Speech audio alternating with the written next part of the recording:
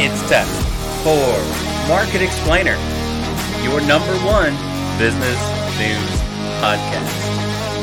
Hosted by Danny and the big man. And it starts right now. When I do the show, when I curate the stories, I want to be able to say something interesting, funny, whatever. Sure. This is a little so what has happened is basically I look at this and you tell me if I'm correct or incorrect. Sure.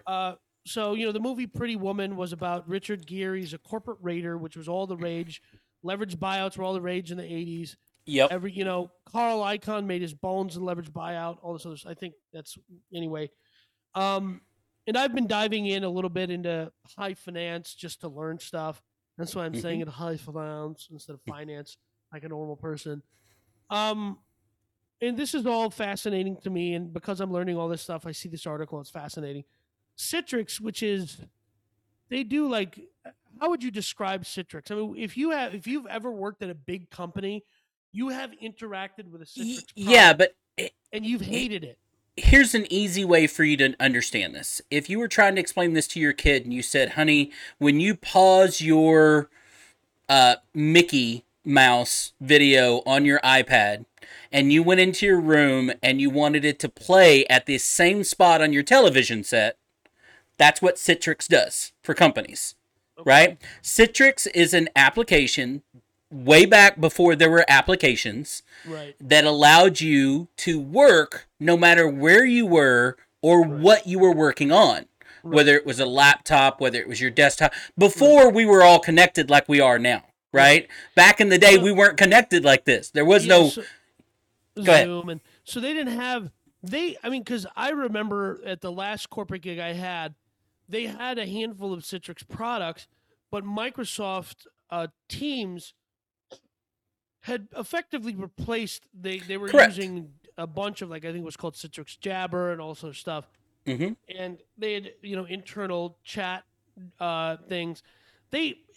Microsoft and Google have effectively, I wouldn't say killed, but Microsoft and Google have done a very good job of replacing or having like services to Citrix, where if you're a large corporation and you already have Office 365, it doesn't make sense to carry have a Citrix product as a part of your technology stack, because you can achieve this with a company that you already have you're doing big business with. True, but here's how they've lasted so long.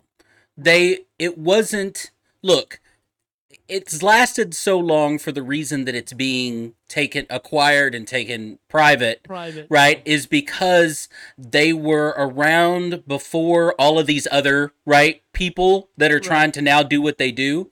They were around forever ago, and they are what we consider a legacy platform.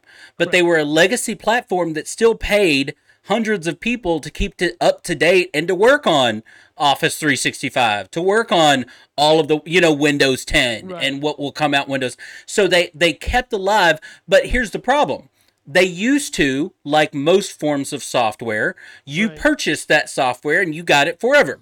If you bought Windows, even up until until Office, 7?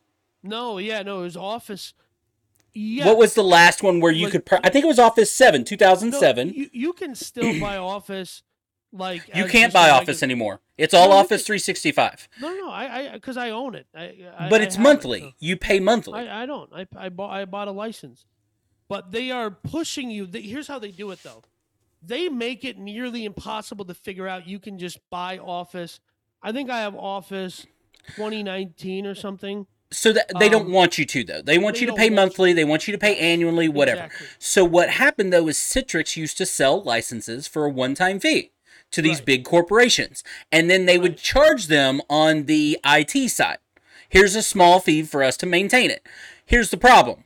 That is no longer a sustainable model because of how big companies are, right? Because you're undercutting yourself, right? And that's all it is. And they transitioned to a monthly fee, but it was too late. It's too late. So what is happening is, a company called Elliott Management, which is Paul Singer, which if you like to think of that world as like celebrities. This is not a this guy is a real like killer when it comes to like leverage buyout. He's an activist investor. Elliott Management is what I think the oldest hedge fund in the country or something like that. It's definitely one of the oldest. Yeah. And they are as a part of one of their subsidiaries, Vista Equity Partners, with another company called Evergreen. They are acquiring in total Citrix for a total of $16.5 billion. That's a huge. And so some of what this is just me speculating. Some of what happens in these leveraged buyout situations, Sears will be a good example, is the fund comes in and buys them and then hits them with a bunch of debt, right? And the company has to now innovate something in order to find its way out of this debt. But the fund, on the other hand, has taken fees, has taken interest payments. The fund is going to be fine. Question is, does Toys R Us, the Sears, how did they survive? And in the case that we know now of Sears, no survive. No survive. But they already have a plan. And the reason I say they already have a plan. And that's why this privatization of Citrix is different. Right? Than most of the cases. Yeah. Than most of the cases is this LBO. It makes sense because they actually have a product, and if they can really rejigger their products, they're actually going to be merging Citrix with a company called Tibco. Never heard of that. It's a cloud analyst-based software, very similar to what Citrix does. And this is what I say. They have a plan, and here's why I say that. When someone is willing to not only buy something from you, but willing to buy it from you at a premium. So when this was first announced, which is actually a couple of months ago, right, when it was first announced, but it's just now said, okay, it's going through, it's close, right, or whatever. They offered a 30% premium. 30% above market value, which brought the price per share to $104 per share, what they're buying. So if you've owned Citrix for the last decade, you probably paid less than that. And the companies, not only are they purchasing the company at a 30% premium, they are also, now it's not a premium of right now. Right now it's about 105, which is just stupid if you're paying for more. If you're buying the stock today at 105, you're losing $1 per share. Because they're only paying $104 per share, so you're an idiot. But whatever, if you're wanting to buy it, go ahead. My point, though, is not only did they pay a 30% premium, they also took on they're paying off all of Citrix's debt. Really? So they're taking on the debt, they're taking on the share price at a 30% premium. So they already have a plan to make money. You don't spend that kind of money unless you are all but guaranteed more than that on the other side. Right. If you don't have a plan to turn around. And I guarantee here's what they're going to do. They're going to make it private, and they're going to tell all of these people with legacy licenses that Citrix just had no legal way to get out of. Right? Like Microsoft can't stop you currently from using Office 2007, but they cannot support it. Correct, and that's what they're going to do. That's what they're going to do. They're going to go, no, we're not Citrix anymore.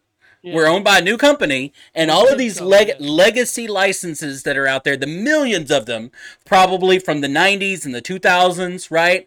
Are all these legacy licenses are worth $0 once this goes through. Correct.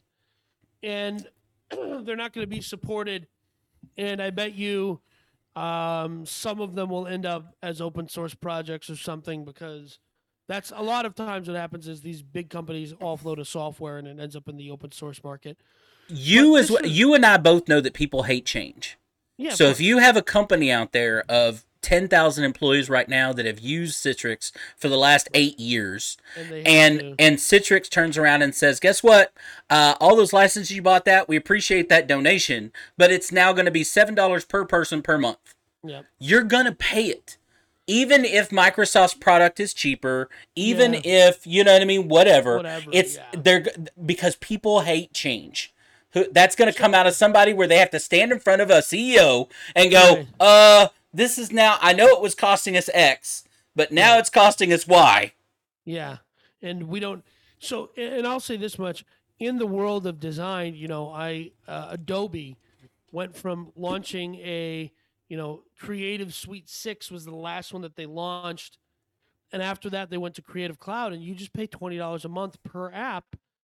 Well, I just refuse to do that for whatever reason. So I don't. So when I deal with, contractors and stuff, I'm always like, of course they came out with a new file version. So when I try to open the new files on my old software, so I always have to be like, can you please export the file for CS6? And I always have to message them that, and I have to ask them twice. So it's like, it is basically like saying, can you fix this because I'm poor? But it's just, I don't want to give No, I understand. Adobe all my money. And I actually went and found out, and this is how much people hate change. I went and found a competitor software that you can buy a one-time license. Now, my license for CS6 as a student, when I bought it as a student, was $600. Okay? That's for students. Yeah. You can go buy this other software called Affinity Design Plus, and it's really good. Okay? And I paid $100 for a lifetime license with updates for 3 years. And I've never opened the software in my entire life because I'm so stuck using CS6 Illustrator, and I just can't change. Every company relies on that to a certain extent. They just do. And look, this is a company that's been in trouble for a long time. This is not a new thing. They went through restructuring last year where they laid off a bunch of people and, got rid of some buildings and infrastructure and stuff like that and tried to streamline their business a little bit and that kind of stuff. They knew this model wasn't going to last forever, but here's what they have, and it's what I think is not undervalued, but not valued as it should be. They have a client list and a crap ton of intellectual property. Right? That's proprietary to Citrix. So again, this company is buying intellectual property that they can turn around and do anything with because it no longer is Citrix, right, as a company. No. Well, I mean, they are keeping the name Citrix around, which is what the article said, but it is the management of this company, the ownership of this company is no longer Citrix. So I am curious to see if they're going to give this a year or two and then say we're stripping this bad boy for parts. Well, or it just will fade into non-existence. There will be no news article saying Citrix doesn't exist anymore.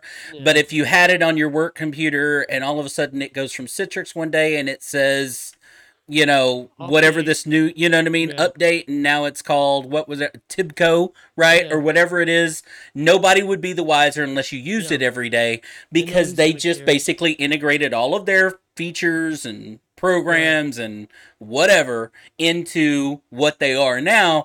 And now, because what they want is the client list. They want the users that are not going to, like you, that are not going to leave and go anywhere else, that we can then just now acquire them. And guess what? Renegotiate any contract Citrix has, right? For better arrangements and better deals. And all these companies will give it to them because they're not going to try something else. They don't know how it works anyway. Right.